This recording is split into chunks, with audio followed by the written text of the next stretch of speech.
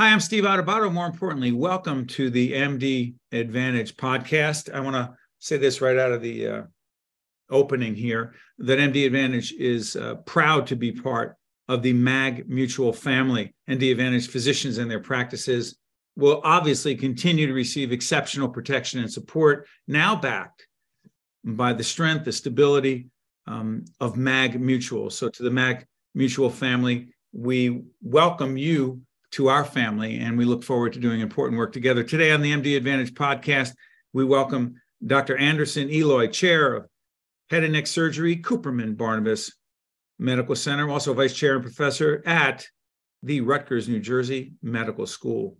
He's joined by his colleague. They do very important work together.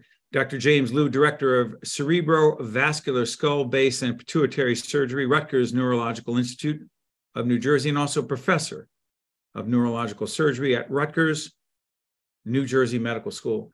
Dr. Eloy, Dr. Liu, I want to thank you so much for joining us on the MD Advantage podcast. Welcome, gentlemen. Thank you. Thank you. Dr. Liu, let me ask you right out of the box, your area of expertise, your titles only tell us so much. A, your area of expertise. B, how the two of you excellent physician leaders work together. So I'm a neurosurgeon by trade, and I specialize in the surgical treatment of various neurological diseases. And the areas I specialize in are primarily brain tumors, pituitary and skull-based tumors, and then vascular diseases such as aneurysms and stroke. And so I work together with Dr. Eloy in a team approach in a field that combines both fields, his field and mine, called endoscopic skull-based surgery. Endoscopic skull-based surgery. Dr. Eloy, add to that your focus, obviously comparable to your colleagues, but not exactly the same, sir? No. So our training is different in that I'm an otolaryngologist who did a fellowship in sinus and endoscopic skull-based surgery, where Dr. Liu is a neurosurgeon who specializes in skull-based surgery. Our two fields come together to meet in the middle of the skull, where if there's a tumor that's located there, instead of going the traditional fashion where you would do big craniotomies, that's more invasive for patients, the two expertise combine and provide us a way to remove those lesions in a way that's less invasive for patients and provide them better outcomes. So interesting. And Dr. Liu, let me come back to you on this. Neurosurgery has advanced, a whole range of areas of medicine and science have advanced dramatically, but it strikes me that when it comes to neurosurgery, the advances have been dramatic, not extreme, but I mean in a positive way. They've been incredibly sweeping, have they not, Dr. Liu?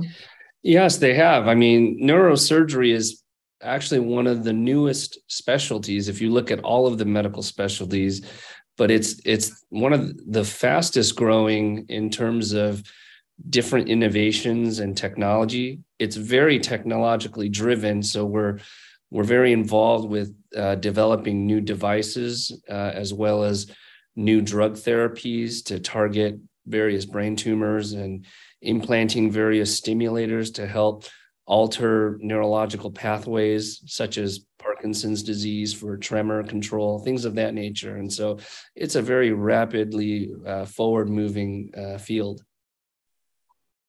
It's interesting, Dr. Eloy, your colleague talks about Parkinson's, right, Dr. Liu? Parkinson's, what else? I'm trying to identify the conditions for our audience of the MD Advantage podcast, and we welcome all those part of the MAG Mutual family listening for the first time.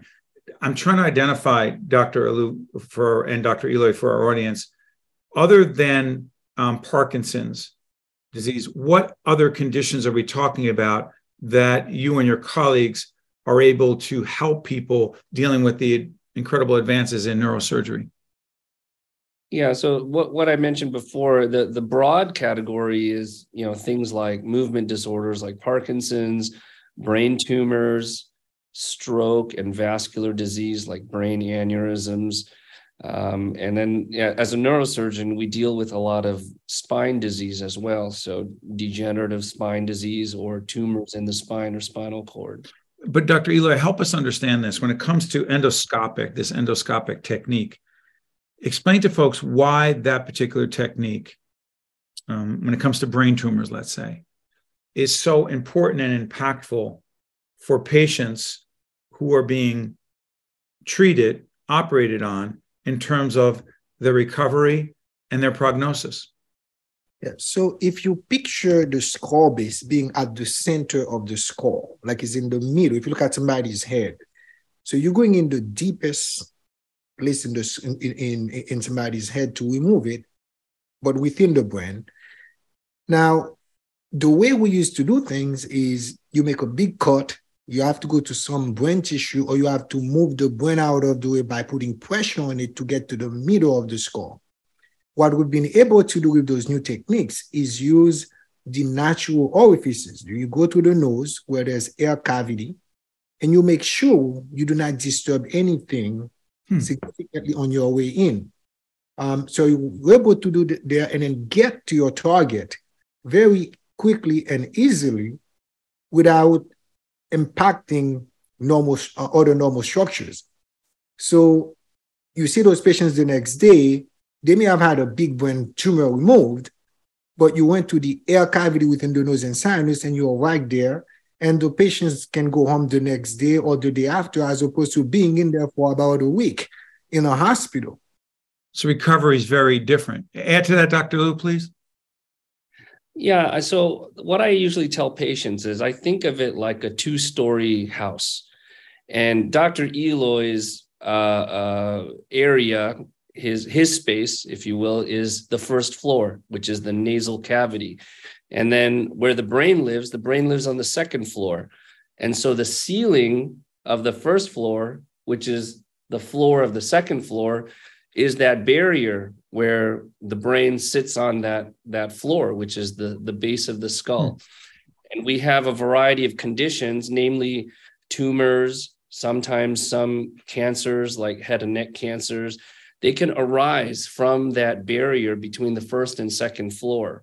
So instead of the traditional way where you take off the roof of that house and enter the brain cavity to get to these tumors, we're now going to go down on the first floor and open up the ceiling like a trap door and take out that tumor through the nose instead of opening the skull. I'm actually, first of all, the ability of each of you to communicate in a way that a layperson like myself or all those listening right now who are not clinicians or may not even, who even could be clinicians and not have obviously your area of expertise to understand is extraordinary. How much, Dr. Eloy, how much of your work as a physician leader, I do a lot of coaching around physician leadership and communication, so I'm fascinated by this. How much beyond the clinical expertise, Dr. Eloy, of what you do is your ability to explain and communicate to people who do not have the 99 and 999% of the rest of us to understand what the heck you're doing, why you're doing it, and what it means to that patient and their respective family? Please, Dr. Eloy. So now we're talking in terms of things like informed consent. Informed consent, right. It is proven by the American Medical Association and the United States Department of Health and Human Services and the National Institute of Health that for you to get consent from someone, they have to understand it. And the more educated you are, the more you tend to explain things in your language, which most Americans are not going to be able to understand. In fact, if you look at those 3 bodies that I mentioned, they want you to write a consent form if somebody's going to read it between the 4th and 6th grade reading level. So it's not just the consent that you have to write like this. You have to be able to explain it to the patients what you're doing to them. It's like going to a financial advisor where they talk so many things to you and you don't really get it because you don't have that background. So they have to make sure they can communicate in simple terms to explain what's going to happen to to that patient. The family has to be involved. And it's really important, as you mentioned, for people to understand what we're going to do to them and what is going to be the potential bad outcome from doing those things. Wow. And Dr. Liu, to add to Dr. Eloy, and I don't know if what is behind you is part of how you communicate visually, graphically. Sometimes seeing it is 3/4 of understanding it. First of all, is what we are seeing behind you, Dr. Liu, relevant to this discussion? And if so, how? It is. So what you see behind me is an MRI scan of a tumor called a meningioma in the base of the skull, and it's compressing the brainstem and involving some of the nerves that exit from that area. So it can cause weakness of the arms and legs, possible paralysis, and facial numbness. And so the other picture is one of the surgical approaches that we can take to the skull base to remove this. And you could see there's a number of very important critical structures that we're working around, namely nerves and vessels and brain tissue. So it's a very fine area of walking that fine line between getting the tumor out, but then delivering the patient safely out of harm's way. And so I like to say sometimes we have to make intraoperative judgment, what I call a surgical audible or a game time decision, where sometimes we have to balance that fine line of getting all of the tumor out or nearly all of it and still preserving these nerves. So in some cases, we have to make a decision at game time that we have to leave a little sliver of tumor stuck on some of these important nerves so that we can make sure our patients come out of it with the best neurological function. I cannot thank you enough on behalf of everyone at the MD Advantage podcast team, together with the family, the MAG Mutual family that MD Advantage is now a part of.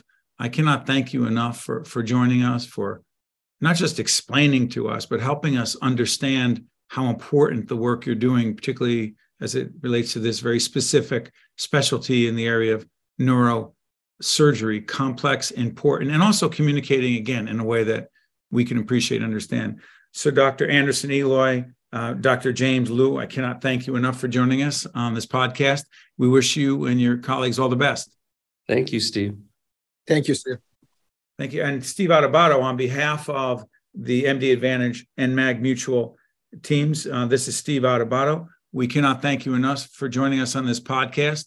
We'll see you next time.